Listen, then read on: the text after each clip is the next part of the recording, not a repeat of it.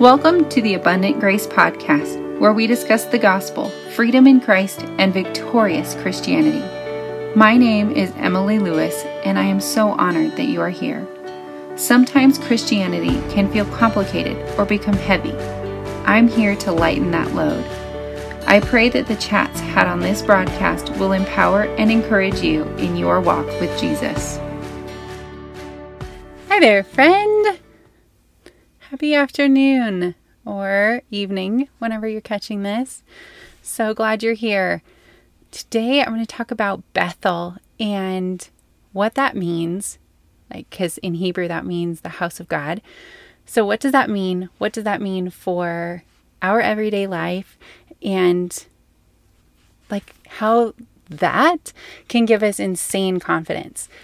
So if we haven't met yet, my name is Emily and I help Christians go from fear to love in their relationship with God so you can live confidently and without fear and shame. So Bethel, the house of God, why that topic? So we first see that in the story about Abraham when he is leaving his father's house and he follows God to go out and do what God has called him to, which is crazy scary because God said, go out from among your people. And Abraham followed and obeyed and then meets God along the way. And he memorializes the place and says, I saw God here. This is Bethel. This is the house of God. And so that's where we see the word originate from. But where do we see it? What does the house of God really mean? So the first place that God dwelled with us, where he made his home, made his house on the earth, was in the Garden of Eden with Adam and Eve. And he dwelled with them, talked with them, walked with them. They knew his voice. They knew him. So the garden was the house of God. And then through the fall, we see the access to God was more restricted and was in the tabernacle or in the temple behind the veil in the Holy of Holies. And it was not as easily accessible to have that close, intimate relationship with God. And that's what sin does. Sin separates us. Mistakes separate us. Our inability to do right completely.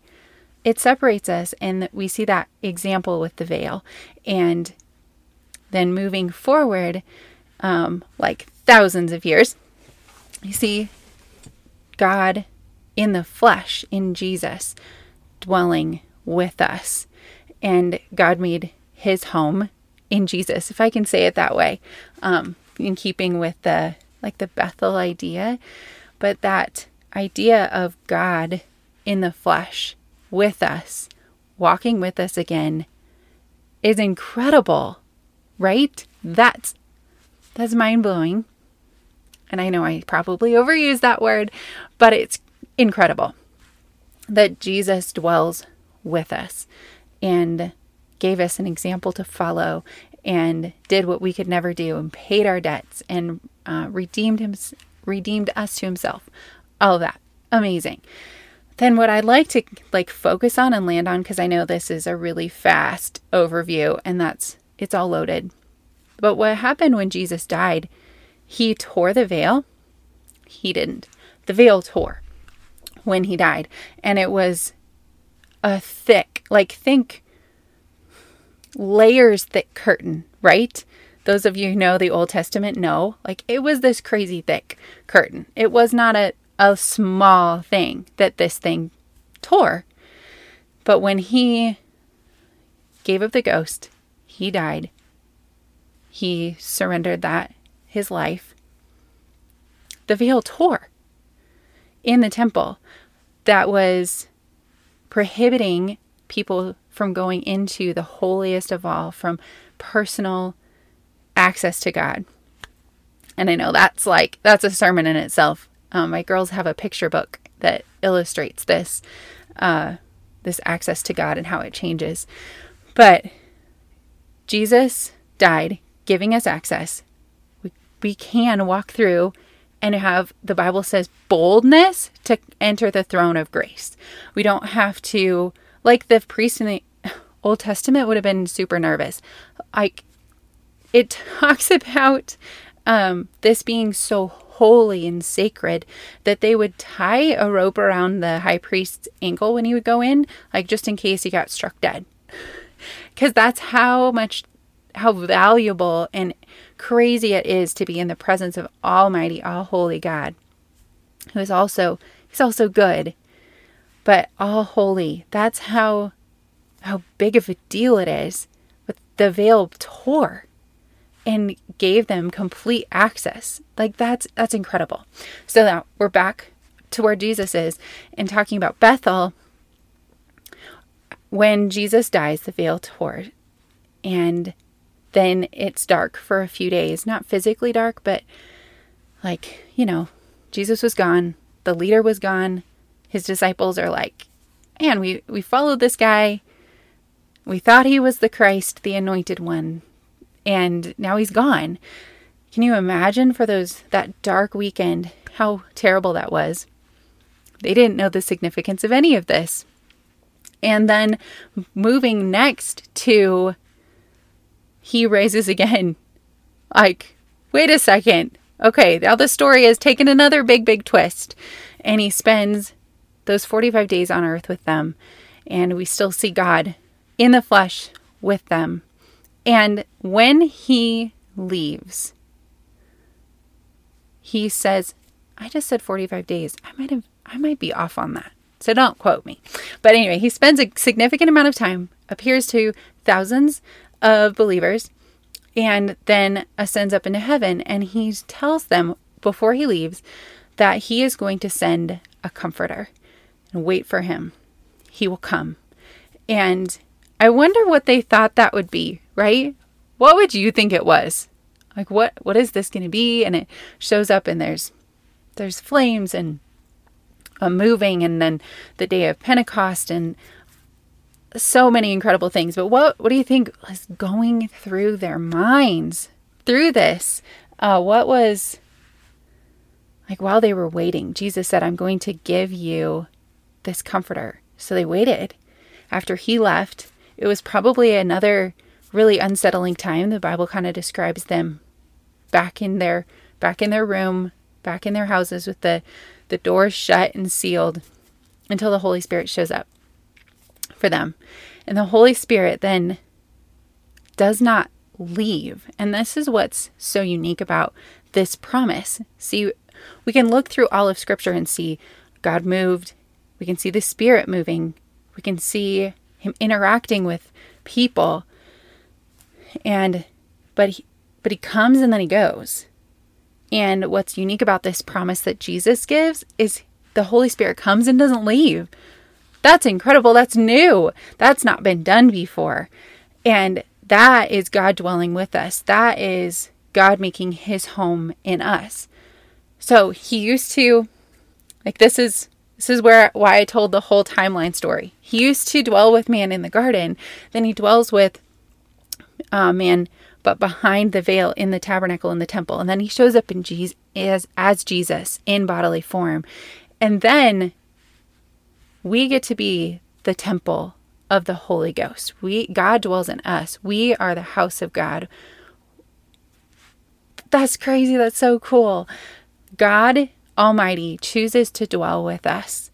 You know that feeling where you maybe get a little bit homesick. Maybe you just want to belong. You want to fit in.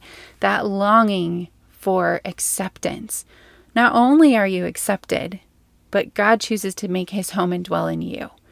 And so when we look at Bethel, the house of God, God chooses to dwell with us. And it says in Ephesians 3, so that Christ may dwell in your hearts through faith. Then you being rooted and grounded in love, so that Christ may dwell in your hearts through faith. I think I just read that twice. And I pray that you, being rooted and established in love, like Christ making his home in us. And how does that change how we live? Like, he's in us, he's empowering us. It's not up to us to strive and work it all out. Like I said on the podcast last week, it's not us having to figure out the how and working and trying to do it all, because he's living inside of us, because he's empowering us, because he's reigning in our hearts. We know why we do what we do. We have like our motivation, which should be love.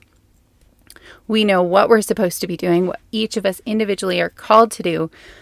And then God is responsible for the how. He produces the fruit.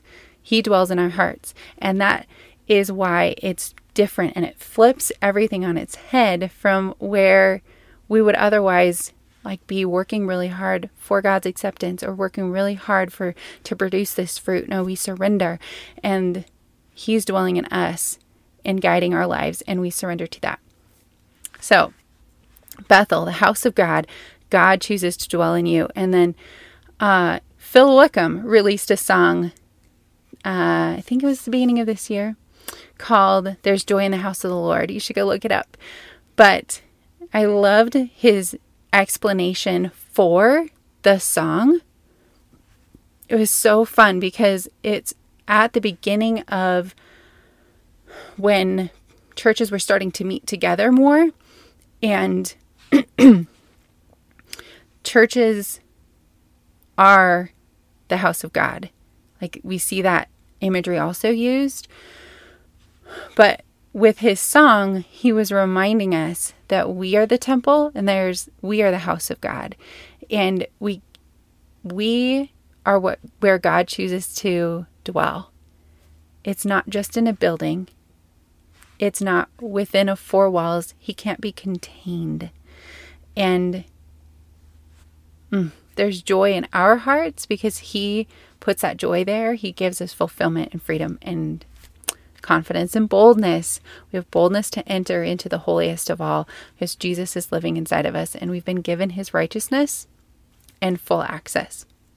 So let that go. Maybe read Ephesians 3. Go listen to the Phil Wickham song, The House of the Lord.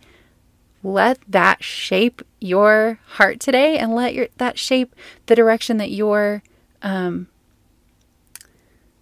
forgot what I was going to say, but with Bethel, stand in awe of that. Awe and wonder.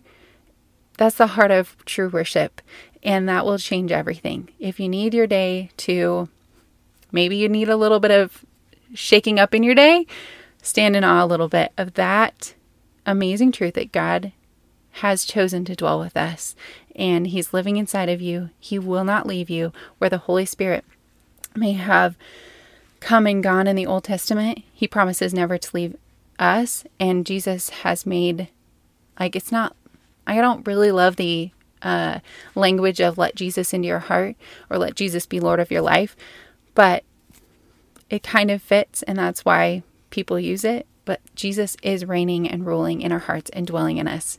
Because Bethel, house of God, that's how God chooses to dwell on this earth right now. And we can be instruments of that light and let him shine through us. Let his light shine as we're rooted and grounded in his love, as Ephesians 3 says. So have a great day. Thanks for tuning in, and I'll talk to you again soon. Thanks for listening to this week's episode of the Abundant Grace Podcast. I would love it if you would share this episode with a friend so that they can hear this encouragement and be empowered in their walk with Jesus as well. It would also mean the world to me if you would leave a rating and review on Apple for the Abundant Grace Podcast. It really does make a world of difference in getting this podcast into other people's ears so they can be equipped in their relationship with God as well. As always, I would love to hear your thoughts on this week's episode. You can find me hanging out on Instagram, emily.abundantgrace, or you can send me an email, hello@emilyklouis.com. That's Emily, the letter K, LOUIS.com. And until next week, remember that God's grace abounds and won't ever run out.